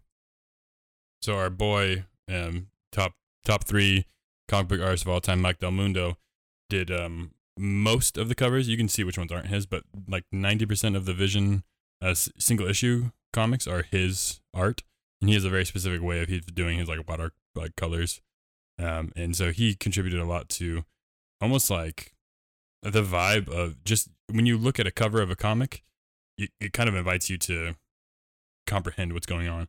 Mm-hmm. When it's a variant cover, you kind of understand, okay, this is someone else's take on it. But when it's the official release cover of a comic, you kind of understand the tone right from the front. Like it has to, yeah. Usually the issue art relates to somewhat to the art inside, or at least they're like tied together. But yeah, our boy Mike Del Mundo is freaking sick. Yeah, I don't know what else to say, because I kind of like it's more of just like you got it's a top tier comic, bro. You got to read it. Everything Tom King does is incredible. His run on Batman, Mr. Miracle, everything that he touches is amazing. He's a great writer, and I need to read. He won a Eisner, which is like the comic book equivalent of like an Oscar. He won an Eisner this year for his run on a short story about the Riddler. It's like a Batman Riddler story. And I didn't mean to get my hands on that because I bet you that it's also a masterpiece. He's just a fantastic writer. Just to round it out real quick, my mouth tastes like peppers. I hated my burp. I just burped a little bit, like a silent burp, and I was not happy at all. It's pretty aggressive. It is like I chewed on like chips or something. But this comic book is a Grady 88. Love it. Yeah, man, it's like a must read. I mean, to go to like the actual physical art, I mean, it is kind of different than most other like Marvels, like just because it's based in like what is it, West Point, Virginia, because Vision works, or no, it's based in DC. Did you Washington DC? No, I mean, I don't love the art of the actual inside. I don't think it's like, I think at times, I think maybe whoever did the ink of it was a little bit too harsh at times. Like, I don't know. Just some of the like single shots of the Vision family just feel like a little too dynamic and more brooding and not quite as inviting as Mike Del Mundo's like cover. I wish Mike Del Mundo did all of the art for this and not just the covers. I would love a full Mike Del Mundo comic. I'll give you my Thor. He's got a run on Thor and Weird nice, World, nice. and they're masterpieces. Like it's great. Yeah, go to the fighting. I think the fighting I enjoyed. Oh, I loved Vision in a suit, bro. Vision in a suit is clean. Oh, dude. Did you watch WandaVision? Yes. Okay. So you could see how this it definitely draws. WandaVision definitely draws a lot from Tom King's run as far as like being in that suburban lifestyle. Obviously, he doesn't have the AI children like he does here, but he does have kids in WandaVision, and they're not real, kind of like they're not real here either. Yeah. So there's some parallels for sure between them. God, Vision in a suit, bro. He looks just clean, bro. It's like the luchadoran suit that I'm in love with. It's very, very similar kind of ideals. Yeah. I can see what you're saying. They're definitely... It's kind of like they focused on... They definitely wanted a different take because, like, I love Vision's, like, base colors. Like a super, like, scarlet, deep red. Yes. And then this one is kind of like... It's kind of... Everything's, like, little... It's almost like it was inked and then it was, like, washed over. Yeah. It's weird. Almost, like, blotchy at times. Like, just don't love the stylistic choice that they made for, like, some of the inks and just how, like, smeared, like, some of, like, the darker colors look. Yeah. It is just kind of like a... Like shadowing was just like smearing, but it goes to show Tom King's a fantastic writer. He carries any kind of art, so like the art really doesn't matter here, and it's like it's serviceable art, serviceable Marvel art. It's not Greg Smallwood incredible or Mike Del Mundo incredible, but it's serviceable for a great story. Yeah, I would say consistent too. Like it is at least like very consistent. It looks like that way through the entire thing. Like nothing looks out of place. They definitely built a world with the art style, which is cool. But Vision in a suit, bro. 88. Love it, bro. I'm right there with you with 88, man. The father-son podcasting microphone. It just has to get you through 3 awkward years before you can both start drinking together. All right, last of the back-to-back-to-back, and also last of the Chris's, completing our Chris trifecta. We got podcasts. D-Ryer, what did you listen to? If anyone else tries to research this podcast, the title is Level with Emily Reese. So don't just try to search Level, because there's like you'll get like 20 different podcasts that just make no sense. The title is With Emily Reese. Yeah, you might end up stumbling upon Level Zero, Preston Wilkie and Greg Griffith podcast. That might be a disaster. This comes at us from Chris Barlett. It was almost unfortunate that I got this one because like it's a podcast based around Emily Reese interviewing people who have worked on or worked around video game music, and it seemed like 90% of the people she talked to are games that I'd never played and never heard the music for. Which was tough for me because I was just like... Did you just try to find games that you recognized? Yes, that's how I started. So I listened... The first one I listened to was It Takes Two. Nice. I went to Bloodborne, but the Bloodborne episode, I'll swing back to that. And then I went to like Death Stranding, and then also South of the Circle, which is like a mobile game I played. Other than that, like I think I just got overwhelmed and just started playing random episodes. Gotcha. Just so I can get like bits and pieces of like different music and her talking to different people. Right. Nice. But the It Take Two episode was definitely a banger. Probably one of my fave. I mean, that's a great soundtrack. It's so like atmospheric and like really goes off the tone of their relationship and what they're talking about at the time, and then kind of even sometimes contrasting with what they're fighting, and just kind of you melt away into the world that they create around it. I loved him describing, he was like, this is like a super tall order because it is really, like 12 different games in one. Right. Because not only is each like setting different, which would constitute a change in music, but like the gameplay is different. You're doing different things. Right. So that like contributes to the sound so much, because like there's other levels that were like a little like, you know, the ice town you walk around and there's not a ton of action in the the snow globe. Yeah, there's not like, you're not really doing anything that's like gamey. Like maybe you're skating around or riding around, but you're really just interacting with your environment. And then there's other ones that are like, this is, you know, you're sieging a tower, or the bees, and you're in the hive, and it's like a pure action game at that point, like a third person action shooter. You gotta fight the squirrel. And that all like dictates the music so much. So it was very entertaining to like hear him talk about that. Swinging back to Bloodborne, this is like a weird community that I've known of, but like I want to get deeper into. And it's like reimagined video game music, I guess. Not exactly like sampled, but there's like, this guy won awards with his Bloodborne metal album.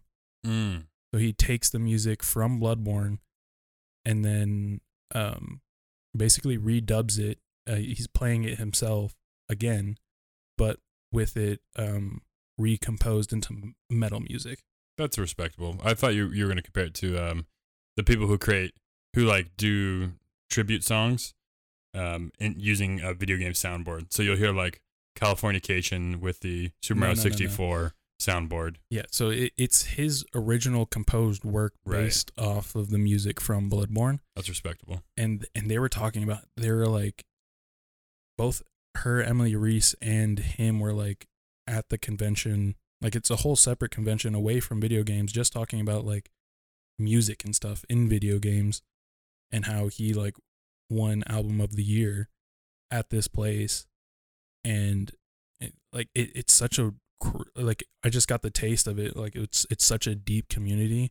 And then I went out to his, I think it was like SoundCloud or something like that, and like listened to the album, and it's like a really freaking sick, deep album. And he ended up like, he said he was trying to compose it around like, you were like around the protagonist and around the fights, because that's how the music is based in the game. And it kind of just came out pretty sick. And I understand how like this community is like really huge. Other than that, like the other episode that I really liked was the episode for Death Stranding. Because there's like, it's almost like not even music in Death Stranding. There's not like there's a central theme. Yeah, there's a band that plays, like, I think it's like Low Tide or something like that. There is like a band that plays like licensed tracks, but everything else is like not really music past like the actual licensed music that's playing on top of certain scenes. Yeah, but that's like just the music that's in cutscenes. You know what I mean? We're talking about like the action music and the ambient music and everything like that, and how it was made with like oil drums, and him, the original composer assistant, like he was hitting a vertical piano, like a piano. They tilted a piano on its side and hit it with a rubber mallet, hit the strings with a rubber mallet to get to sample certain sounds, and then put those sounds organized onto a keyboard to make the score. Like it's really crazy. It's really in depth. Emily Reese is kind of a fire interviewer. Her voice is smooth, dog. She is very NPR. Like she's got a great like radio voice, but not like boring or annoying. No. I meant just like very professional radio voice, and like really soothing and easy to listen to, like interviewer. Yeah. So I think it is worth it if you want to go and see if any of your favorite games are on the list. But I'm dropping the big 80. The big 80 Grady. Really the only thing that hurt me is I don't play enough video games, I think.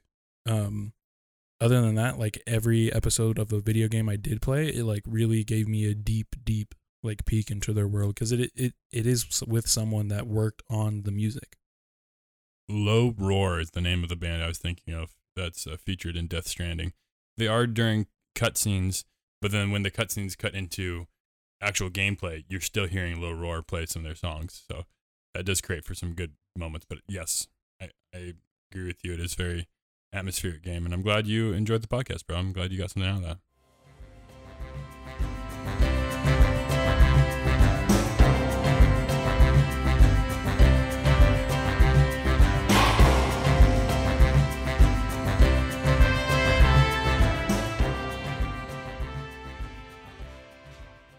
On that note, we're moving on to the music. This one is brought to you by Shocker, Travis McGahee of Draft Punks fame. Thank you, Travis. Thank you. We love talking music. He's got a very unique taste in music. We have some overlap, and we have some music that doesn't overlap. This one I definitely think is an overlap. I'm interested to hear what his rating would be of this album. I think this album, it is Eternal Champ by Sweet Valley. It was released in 2012. It features a lot of samples from video games, which is a really cool thing. I mean, we both share that love of video games, so I think he knows I'd appreciate a lot of the little Easter eggs, I guess you would say. But the entire album is electric. It's all done electronically. There's no like real Electronic instruments. instrumental. Yeah, all electronic instrumentals, nothing like live, nothing recorded. It's all just samples dubbed with electric instruments. It's a cool album. I think I'm gonna first play for you guys the intro song, the very first song in the entire album. It's titled One. It's a very good like foray into what you're gonna get into. It features a lot of Legend of Zelda's little sound cues and audio sound effects that have been used in other songs too. It's not like the first time it's ever been done, but it's an interesting push and pull, some good crescendo, a lot of different like volume changes, some cool stuff. So I'm going to play for you probably about 45 seconds of it, let you guys know what we're talking about at home, and then we'll get back to it. So this is One by Sweet Valley. I got 3 cars. I got money in my pocket. Everything I want. But how old are you? 17. I feel like I'm too hard to die, man.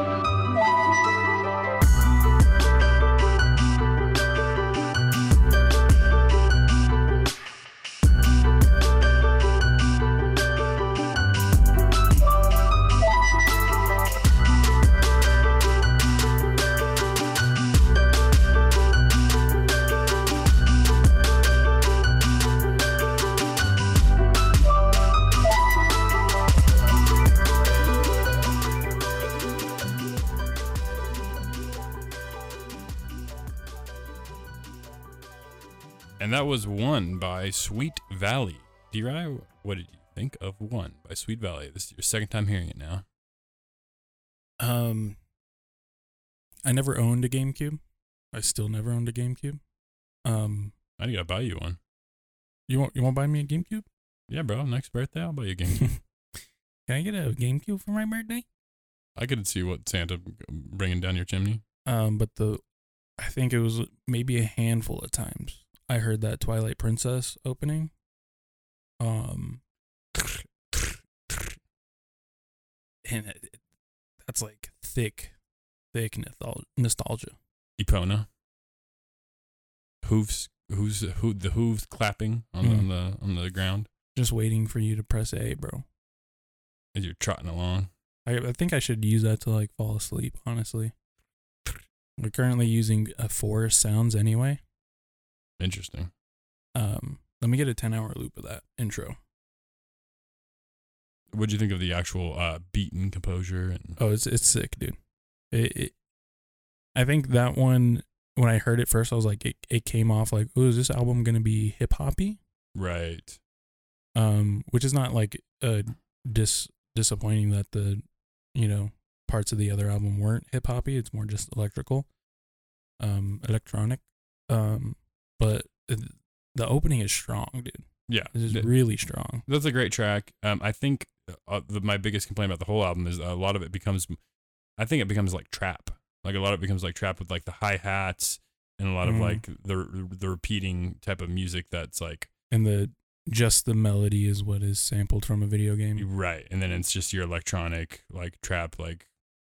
Anybody can trap up a beautiful melody. Right. And don't get me wrong, I love samples. I'm a big defender of samples. I feel like sampling is the music equivalent of recycling. I understand when somebody does a poor sample and it's uncreative because it's just the song again, right? So I think of like Anaconda by Nicki Minaj.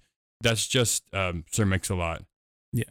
Baby Got Back. 1-to-1. She doesn't really, there's very, very minimal change. And so it's like, oh, that song is so catchy because Baby Got Back is so catchy, not because Anaconda's doing anything original. But when you're able to take something that's like a sample from something else and then make it like way more interesting, or give it a new perspective, or give it some layers on top of it, and like that's what this album mostly does. Like, I love we're just listening to Golden Gauntlet. Like that's a really good track near the end of the album. There's a lot of different layers there, and a lot of different. I like using sampling and when it's just like out of context movie quotes. Midwest Emo does that a lot, where they'll just take like a TV show quote or something and then just throw it on top of some like sick guitar riff, and it just kind of sets the tone or vibe. We love a good monologue here, and so does Sweet Valley. They love their monologues. Yeah, I mean, I've listened to like 2/3 of the album. Great chore music. That's what I was using it for. You know, pushing the old broomstick around, a little Cinderella moment. You like that? Yes, keep going. Don't let my laugh interrupt you. Yeah, so I mean, in the back of my head, I love music for this. This is like what I use. You know, 50% of the time I'm listening to music is because I'm doing something else. It just fit. It fit the spot nicely, and then when you recognize the sample, that's the cherry on top. It's like, oh, that was tasty. I like what they did with that. I like what they did with this.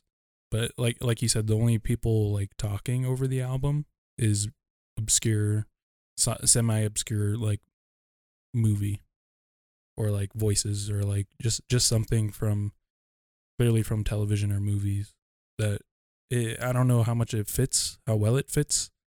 I'll probably have to give it more listens, but I think. Did you rate it already? I don't want to rate it before you. I'm gonna give it an 80. I think it's a great album. A lot of the best parts of it reminds me of Wu-Tang, where you have these very obscure like 70s Chinese kung fu films that are either dubbed over in English and then you throw those quotes in, or like they never were released in China and they were only brought to America, so they've got some weird like not fully developed like language barrier, but it still gets thrown on top of some like really sick beats, and you're never quite sure what the actual context is, but just the sample itself brings power. That's where I think like this album shines. It's like it's creative and clever use of sampling. Once it kind of gets into like rote trap or electronic music, it loses me a little bit, but I still think it's a great album. It's very creative, and I'm definitely going to listen to more of what Sweet Valley has to offer, because so far I've just listened to this. I know that's what I think I'm probably around the 82, but they have like, this is from 2012, and they've been making like steady, what is it, like 2 releases a year, 1 release a year? Yeah, they have an album called Sweet Serene, or So Serene, and it stars like it's like a morphed melting wax version of Batman and Robin, like 1960 Batman and Robin. Yeah. So they got some cool album art. I'm definitely gonna listen to some more of their stuff and see what I can what I can find that really resonates with me. Maybe throw it on a Hannah Holden playlist, huh? How about that? Maybe we'll get a little shout out, dude. But yeah, I think it was cool. I would love to see what like a talented lyricist did to these songs. That'd be crazy, right? If I compare them to the Avalanches, is my favorite sample band, pirate sample band. Similar. They're I would say pretty close. Like it still gets me in the same way, but I think Avalanches uses like samples of people singing a lot better, and especially like incorporating the music. I think that's where I would like to see the rest of their library goes. Like if they could put someone singing and maybe it's a video game sample behind it, and then still keep the trap in the hi-hats, I think they could have some 85, 88 albums. Did you rate this one? Yeah, I'm with you on an 80. The Waste.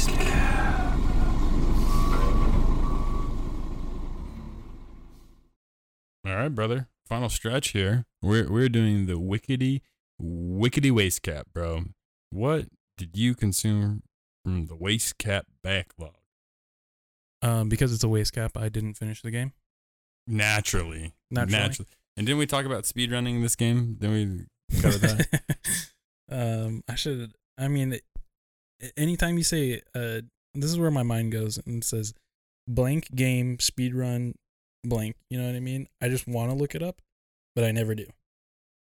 You know what I mean? I want to look it up in the world record on the website, like who has the time, and then I go search that person on YouTube to see if they have the time uploaded. But I just never do. Do you want me to get you while you go on? Do you want me to get you what the Give me the world record. I'll get you the world record. Okay, go ahead and give your analysis and review of what game. This is Pokemon Violet. Violet, bro. And let's give me your history of Pokemon a little bit, and let's even go with when's the last Pokemon game you played? That's what I want to look up as well. But my previous history with Pokemon is not favorable. Interesting. I've been in and out of the Mon games, sporadically. I do like, I like my classics. I like my gold. I like my red. Who doesn't? But I think I like Communist. I think I like them because of nostalgia purposes. Because I played them on my little Game Boy, and I was a little Game Boy freak, and I would play it in the back of the car and get gripping headaches because my parents never took me to the eye doctor. All right, bro. This isn't the venting space. My bro. bad. How to waste your time? Come on. How to waste my time. So the world record for the English version of Pokemon Scarlet Violet, any percentage. So this is just like getting to end credits, I think, is 5 hours and 23 minutes. 5 hours and 20. Okay. That's speeding through it, bro. Here, this will be my first complaint of the game. 1 hour of that, for sure, is him speed clicking through dialogue. Yeah. The it's a rough intro. It is tough, bro. It is tough. I had to have set pressed the sleep button and set my switch down 20 times in that intro. Oh no. And I was just like, man, I know I'm gonna pick it up, and I'm gonna do like one battle or like one thing, and then talk to like 10 people. Yeah, it's getting past the school, because that's such a big area just to get past the academy, and then once you get past the academy, the game opens up and it starts. But just getting past the academy, it is not a gripping intro. I will give you that much. I do remember my experience with that, and that's why it took me several months to beat that game. The last ones I played were I think Eevee and Let's Go Eevee, Let's Go Pikachu. Yeah, Let's Go Eevee, and I think I played Did you play like Black and White? Sun and Moon? I think I played Sun and Moon a little bit. Okay. But those were like, I pick them up and I'm like, oh, this is kind of like a run-of-the-mill Pokemon game. I'm not going to play it again. Okay. This, on the other hand, I want to say I got we get past the school where I have to move room to room and just talk to one person. And I got to where it just opens up. Yeah, you never have to go back to that school. Yeah. Thank goodness. Thank goodness. Thank goodness. And then it just opens up and it's like, here are the Titans, go to this area, or here are the gyms, go to this area. That's where the game chef kisses. Chef freaking kisses. Chef smooch on the lips. I got a fat Psyduck, bro, and we're just running through. I think I kind of want to run through the Titans first. You started with Quaxley? Is that what you're trying to say with your Psyduck? Or did you actually get a Psyduck? No, I got a Psyduck. Who was your starter Pokemon? The Crocodile. Of course, Fuecoco. Yeah, you got to get Fuecoco. You got to get Fuecoco. He's the best. Bro, come on. In respect to my Kato that was sombreroed, my Hot Croc is his good nickname. He also is rocking the sombrero. And then it was like Hot Croc, my Sliduck, and then I don't know where I got this Pokemon, but it's like a ghost in a little chest. It's like gimme Gimme Ghoul. Gimme Ghoul. Okay. Bro, I was there was the crab. What's the big crab? Cloth.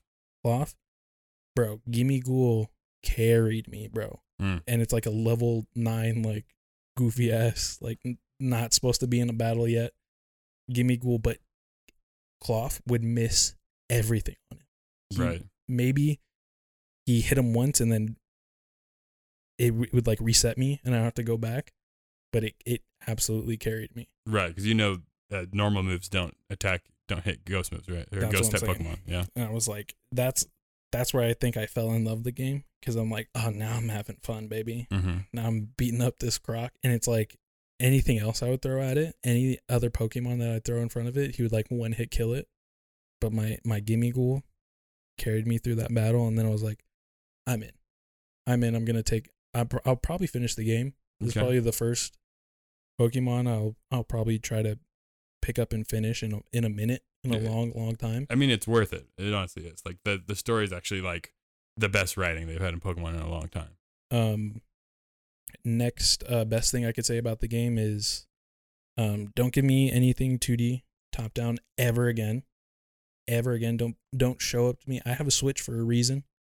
There's a lot of processing power on that Switch. Give me this 3D. Give me moving through the land on a little. Oh, I see what you're saying. Yeah, like why am I still, walking through a little grid when I can be this? When I could be doing wheelies on a motorcycle through, Pallet Town, you know what I mean? Why ever would a Pokemon game look like a top-down piece of garbage ever again? Well, some people will defend that the 2D games, the sprite-based games, look better than this game, and you do have Mouth of Gas right now, but it's just a preference. I think at times, I mean, I like, actually for the most part, those should be the mobile games that Pokemon has, like 3 a year. Those should be the mobile games. It's true. Pokemon does have some garbage ass mobile games that nobody knows about. But I think there's a need or a want for maybe getting a 2D game again, just for a smaller, like more tight experience. I'd be happy to get, because I think when the Pokemon went from sprite to 3D, they lost a lot of their personality and a lot of color. If you take a look at like the colors are real muted in the 3D space. So I think from a sprite based, I think I like sprite based Pokemon more than I like 3D Pokemon. Obviously, some we've only ever seen 3D because they've only been around since the 3D change. But I get what you're saying, where it is a lot more like to have the open world, especially now that this game there's no random encounters. Like that's an awesome thing that you just walk I'm up. just zooming past them. You can just zoom and pass. You don't, if you don't need to make contact with Pokemon, you don't have to. So that is a nice feature of the game. The other feature I liked was sending my lead Pokemon off to just farm. Yeah, just kind of get your XP. It doesn't have crazy returns, but it is like an option you can do. But when I'm passively like driving from one place to another, it is worth it. That's what makes it worth it. You know what I mean? Because if I had to do that based on random encounters, right, that would take me maybe, I want to say like 5 to 10 minutes. You know what I mean? Right. Just going through each random encounter, and it's like, oh, I got to level this before I get there. I want to level this up. I want this person to learn this move. You know what I mean? I get that. Whereas this, it's like maybe it cuts it down to 1 or 2 minutes, where I'm just like, go fight that piece of garbage. Go fight that piece of garbage. It's over in 30 seconds. It's all procedurally generated. Like I don't even see it. I don't even need to see it. I like the little dust cloud of the two. Like it is like it's like if a Pokemon battle is like a gentleman's agreement duel, the sending my Pokemon out just to do a random fight is like a backyard alley scrap. Bring out the bat. Yeah, like they're not even using their moves anymore. They're literally like scrapping and biting and pulling each other's hair. Like I love imagining that, and then the fact that it gets me just enough XP so I can get the few next levels to get to the next thing. It's totally worth it, and it needs to be in all Pokemon games, really. If I wanted to see that Pokemon in battle, I could. Facts. That's fair. I'm glad you like that feature. I think when I was on the Gotta Rank 'Em All podcast with Ryan Stabell, who gave you this game, and Chris Bartlett, who gave our podcast, I think we kind of came to a mutual agreement that we did not use that feature. So that's crazy. Just not a ton. So, and I have known people who did love that feature, and you feel like it's a critical feature now. So I'm glad you, as a not really like a Pokemon player, that was useful to you. It just, I think the people who are like really love and diehard like Pokemon guys don't mind like walking through grass and leveling up their guys, leveling up their team. And it's not like I hate that feature too, but it just takes away from a lot of like actually like you said, like playing through the story or, just getting through kind of the game cycle of like, oh, I want this to evolve, but like that takes time. It takes time of playing the game away from the game. So you said you started with the Cloth Titan battle, right? Yeah. So the map's a circle, right? Spain. So that means you started going east, right? See. Okay. Did you do any gym battles? No, I think I want to run through the Titans. Okay. And because I think that is, I think that's not the main story. That's like a sub story. There's like basically like 3 main stories, but it's one of the 3 main stories. Yeah, I think that's gonna be more entertaining for me. It is probably the best writing wise. Okay. Because you have the gym battles, you have the Titans, and then you also have the star bases. The star, yeah. Yeah, for Team Star. So the Titan battles and the Team Star bases are the 2 storylines that are the most developed. Just the actual like fighting the champion and like going through rival, like that storyline is kind of underdeveloped in comparison to the other 2 being like more in depth. I do wish there was, like we mentioned in the Gotta Rank 'Em All episode spoiler cast, I wish there was voice acting, especially as you get later on. There's some like really like important emotional moments that you just have to read in text. And it's like, if there was voice acting here, there'd be so much more emotion. And like, there's things being said in one area where it's like, it's going on because you're with a group of people. It's going on while you're running. So you have to like stop and read it if you want to read it. Otherwise you'll miss it because you're focusing on actually running around. I think, there's like 3 parts of like Pokemon fandom. You know what I mean? There's games, and those people will just always love and play and buy the Nintendo games. Me. Then there's card people, and those card people are freaks. They're just dirty little freaks. You know what I mean? I'm looking at you, Michael. And they just want little shiny pieces of cardboard, which is fine, which is totally fine. If you want to spend money on little pieces of cardboard and then just not sell them, which is also weird. Like, why are you collecting them if you're not going to like trade them and sell them? Besides the point, they're going to stay in their own lane as well. They increase in value. I think I'm in the third camp where I probably fell most in love with the movie and the anime. Okay, sure. And like, I feel like us as a people, as a group, like don't really know where to go. As far as like, I'd love to play the games. Would you like to watch the new anime? I don't really like the new anime. What if there's a new one for this like region that's starting up? Like, would you watch that? I would watch that. Yeah. I should probably watch it if I like this game. Yeah, for the Paldea region. There's only so many times I can go back and watch a Pokemon movie, or like I don't know. Sometimes they have cards that relate to the anime closer to like right cards with like the actual characters on them. I think we're definitely the middle child. You know what I mean? Definitely middle child identity because we get the least amount of stuff. So I just don't know where we. Our fit. Christmases are the worst. That's what I'm saying. I don't know where we fit in the world of Pokemon anymore. Hey man, that's a good point. I've never thought about it like that. So at least I would say Pokemon Violet bridges that gap a little bit. And I think the game should get voice acting, probably have better looking cutscenes, and start making like fuller games. Like I think Pokemon Eevee was like probably one of the worst. Oh yeah, yeah, that one was like baby mode for like intentionally, like meant for like toddlers so they could like play the game. Right, and but still cost $60. Yeah, and they're just reselling you the first game over again. And if they had like a fuller game that I guess was more closer to like a JRPG with like voice acting and cutscenes, like that's where the anime people would go, and that's where they would spend their money. Yeah, I agree with that. I think Arceus could have been that for people if there was voice acting, because it definitely was like its own spin-off, its own thing. It really could have been like that cinematic game that you're obviously desiring. And I agree with that. There is a need for that, and to kind of again bridge the gap a little bit even more. Because like I said, the writing is there in this game. Like the writing is the strongest I've seen since at least Black and White, like in that writing, because I didn't love Sword and Shield's writing. I felt like it was very predictable. Sword and Shield, I think I played as well. Oh, really? The Gen 8, the one before it? Yeah, I felt like that writing was a little bit predictable, and just could see it coming from a mile away. So this one, it definitely feels like more creative, more unhinged, like dark, what I want from an actual like Pokemon writing. Like still not, doesn't lose its audience, but still just a little bit more creative and like takes the core themes of what makes these games Scarlet and Violet, what makes them like their personality, and then runs with it to make it like a really like compelling thing. It's a game that I say is worth finishing, you know, in contrast to the earlier video game review. This one I feel like you need to finish it in order to get a final review for it. Mm-hmm. I'm here at an 80. Okay. I think I've played a few hours. I killed a few Titans. Yep. Murdered them in the streets.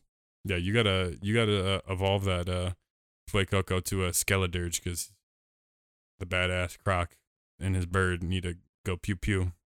Amen. I'm all about the pew pew. I want to set some things on fire, bro. I want to burn them alive. Yeah, you little arsonist.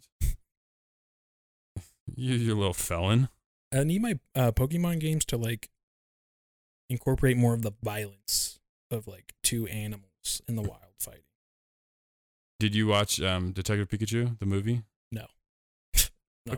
Okay, bro. So here you are saying that you're in the camp of the animated like series and It's the live movies, action, bro. and then you That's won't live even. action. It's a mix. It's got animated sequences and it's got live action. You think that's a real Pikachu there, bro? That's animated. That is 3D animation. I'm telling you right now, Detective Pikachu is a 3-star masterpiece. A 3 out of 5-star masterpiece. It is the best. Are you going by Michelin stars? There are 3 of them. It is the best 3-star movie I've ever seen. It really is. It's a 69 out of 100. It is so close to being good, and they just kind of dropped the ball a little bit. But I'll find out where it's streaming, and then I'll text Abby right now. This is what we're watching with dinner tonight. wow, I see. You're bold. I would be like, dinner tonight? Question mark. With dinner tonight? And then she'd be like, if that's what you want to watch. And I was like, no, I'm asking you because I want to know. Okay. Well, I guess it's just the Holden show. Whatever you want to watch, we get to watch. And Tubi. when it's time for me to pick a show, you just say no. I don't really want to watch it. Are we off air right now? We're about to. I am gonna say thank you. Oh no, this was a great episode. This was a great episode. We were tight with our times. It's an anniversary episode, our 3-year anniversary. It's a special moment. It's a special accolade. It's a definitely a hallmark in our podcasting career, and we appreciate y'all for being on the journey, for listening, supporting us. Like I always say, I'm the biggest fan of the show, and I'm grateful that I have people who care about it enough to listen and to tune in every month and to show their appreciation for our little time that we spend here. And it really is, it's for us as a hobby. It's an excuse for us to hang out together as best friends, and it's consistently, right? Yeah, Every month we get to hang out as best friends. It is a nice consistent, and maybe like, I'll throw in a movie night or throw in a game night. It's for the podcast, babe. Right. Yeah, and it's something we're passionate about, right? It's our passion project, and so I do, just reflectively, I really do appreciate y'all at home being a part of this journey, and letting us do our thing, and just letting us be little freaks. I've had people who are like, "Oh, this is how you can make the show better," and I'm like, "Yeah," but that would kind of change the DNA. I think I'm having a lot of fun with the show how it is now. Yeah, I definitely think we're in our golden era of How to Waste Your Time. I don't think the show's been any better than it is now, just because of what we, our time to talk about the subjects, just how much care and attention, and just kind of we're in a flow state now. And if I feel like there was something really wrong with the show, we would change it. But otherwise, we're just enjoying this hobby and this fun time. And then down the road, if we need to change something because Liquid Death wants to sponsor us, we'll make those changes. Just send over the contract. Yeah. Don't let me drink San Pellegrino on the show ever again. Yeah, that's kind of like cheating on your... That's blasphemous, yeah. That's like cheating on your soon-to-be girlfriend with your wife. Yeah. That's, It's like I had a real nice thing going with this. What is it? Norwegian or is it Alpine? Mm-hmm. Oh, the Austrian Alps. Yeah, the Austrian. Like I had a real. Austrian Alps. She's like super tall and blonde, and like we had a good thing going, and then just this olive skin Italian woman like took me for a night, and I'm like just real regretful about it, you know. But it was a 98. But it was like a 98. Like how much can you regret a 98? You know what I'm saying? Like that's when are you gonna get that again? Yeah. Anyways, Liquid Death, hit us up. Off air, on air. Been watching a lot of Grey's Anatomy. Ooh, that's wild. You and Steph should have a lengthy conversation. We were watching a show, and then I was like, oh, what? I was like, oh, what? We were watching Yellowstone, and they were doing a surgery, and I was like, what's going on? She's like, that's a craniotomy, and I was like, the hell? I was like, what am I looking at? And she's like, that's usually because of blunt trauma to the head. That's actually going to be, and I was like, all right, calm down, Hints MD over there and your Grey's Anatomy ass. Yeah, the last episode they removed like little tiny like doll head, like think like Barbie. They removed 10 from a guy's like intestinal tract, and I'm sitting there watching it. This is because Abby wants to watch it. I'm like, it's like one of the worst medical shows. Like if you look at it from the medical perspective, like it's one of the worst medical shows, but it's like a 10 out of 10 in the drama. Steve-O did put a Hot Wheel up his ass, right? Famously. So, I mean, Barbie doll's not that. But they got into his intestinal tract from his mouth. He consumed them, and then they got stuck in there. My favorite part about secondhand watching Grey's Anatomy is like always seeing how like embarrassed like the people are that like for what they're coming in for. Oh, yeah. Like the people who are working are usually professionals, but it's always the patients that are like, oh shit, man, I got a lot going on. There's someone who was like stuck in concrete or something, like their whole entire body was like in concrete. They're like, oh shit, man, it was a stupid little. My friends dared me, and now I don't know if I'm ever gonna move again. I think the best acting comes from the like guest spots that they have in those. They had this actor on. Jesse Plemons. No, Keith David. They had Keith David. Oh yeah, Keith David's great. And he played a guy who was going through liver cirrhosis, and he needed a transplant. And like the entire time, he's like cheeky. He's like, "Oh, I'm on the transplant list. Like I'm gonna die on the transplant list." Like he's being cheeky the whole time, and like he's like, "This is my get out of jail free card. I can say and do whatever I want because I'm gonna die soon." And then the moment that they said like, "Oh, we found a liver for you in the hospital. Like we have a liver." And like the moment like Keith David like grabbed his friend doctor on like by the shoulder, like by the chest, and like turned his head and cried. I was like, that was like 10 out of 10, like incredible acting. And then the 90% of the show is like watching people like fumble through surgeries because they're all like surgical interns. And I'm like, it's a weird juxtaposition because it's like the worst medical show I've ever seen, but the best drama. Hey man, I'm glad you're liking it. I'm glad we have some more defenders out there. It couldn't be me, man. So thank you for doing the Lord's work. 98 out of 100. And thank you. Is that your review of Great. Grey's Anatomy? And thank you. I'm in season 1. It's got a lot of time to cook. Oh yeah, there's a whole like hostage situation that you got to witness in some later seasons. Yeah, there's like crazy. There's like 17. There's like 17 seasons. Oh yeah. There's a lot of them. I think McDreamy leaves after like season 10 or something, and then it stops. Yeah. People stop watching after that. Thank you all for listening at home. I'm giving you listening right now, I'm giving you a 90 out of 100 because you stuck around this far. What happened to the last 2 points? Some of you can shape up. I can't assume everyone listening. I mean, they could be writing reviews, sharing this with a friend. I mean, just different ways. You could be messaging us on the Draft Punks Discord in the How to Waste Your Time channel. That would get you to 100. I'll be honest. If you want to know why I gave you a 98 and not 100, there's some eggs out there who are just listening. Oh yeah, they're just lurking. They haven't even joined the server. And they get a 98. They would be low. Yeah, Say it you're this way. lower. If you're on the server but you have messaged, you're 98. If you have messaged us in the How to Waste Your Time channel, you're 100 for sure. You know you are. But if you want to go from 98 to 100, message us. DraftMonk's Discord. It's in the show notes. You can find the little invite link. You can make a Discord account and join the same day. That's the great thing about the DraftMonk server is it's open for everyone. So please join us. Hit us up.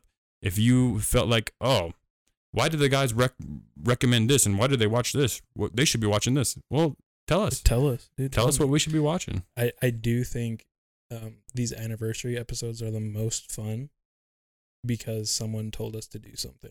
Right. And then and the entire time we're doing it, we're like, what do you think they felt about it? Like, why did they feel like we needed to do it?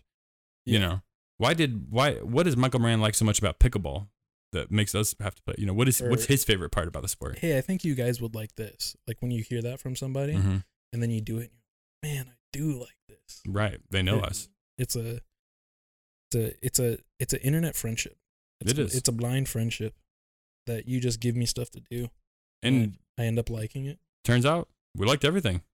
Yeah, Dude, this was a banger episode. Everybody got good ratings and good reviews because everything was good. Y'all gave us good stuff. Even the trash you gave us, Love is Blind, Brian, I'm looking at you. It was still good.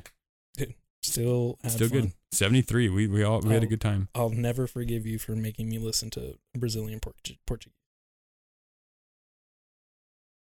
Y'all have a good night now. Is it stop? Bye.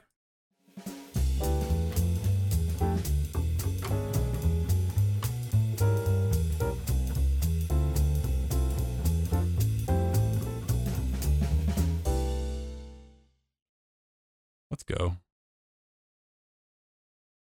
And I meant that like, let's go. Not like, let's go. Like let's go. Let's go.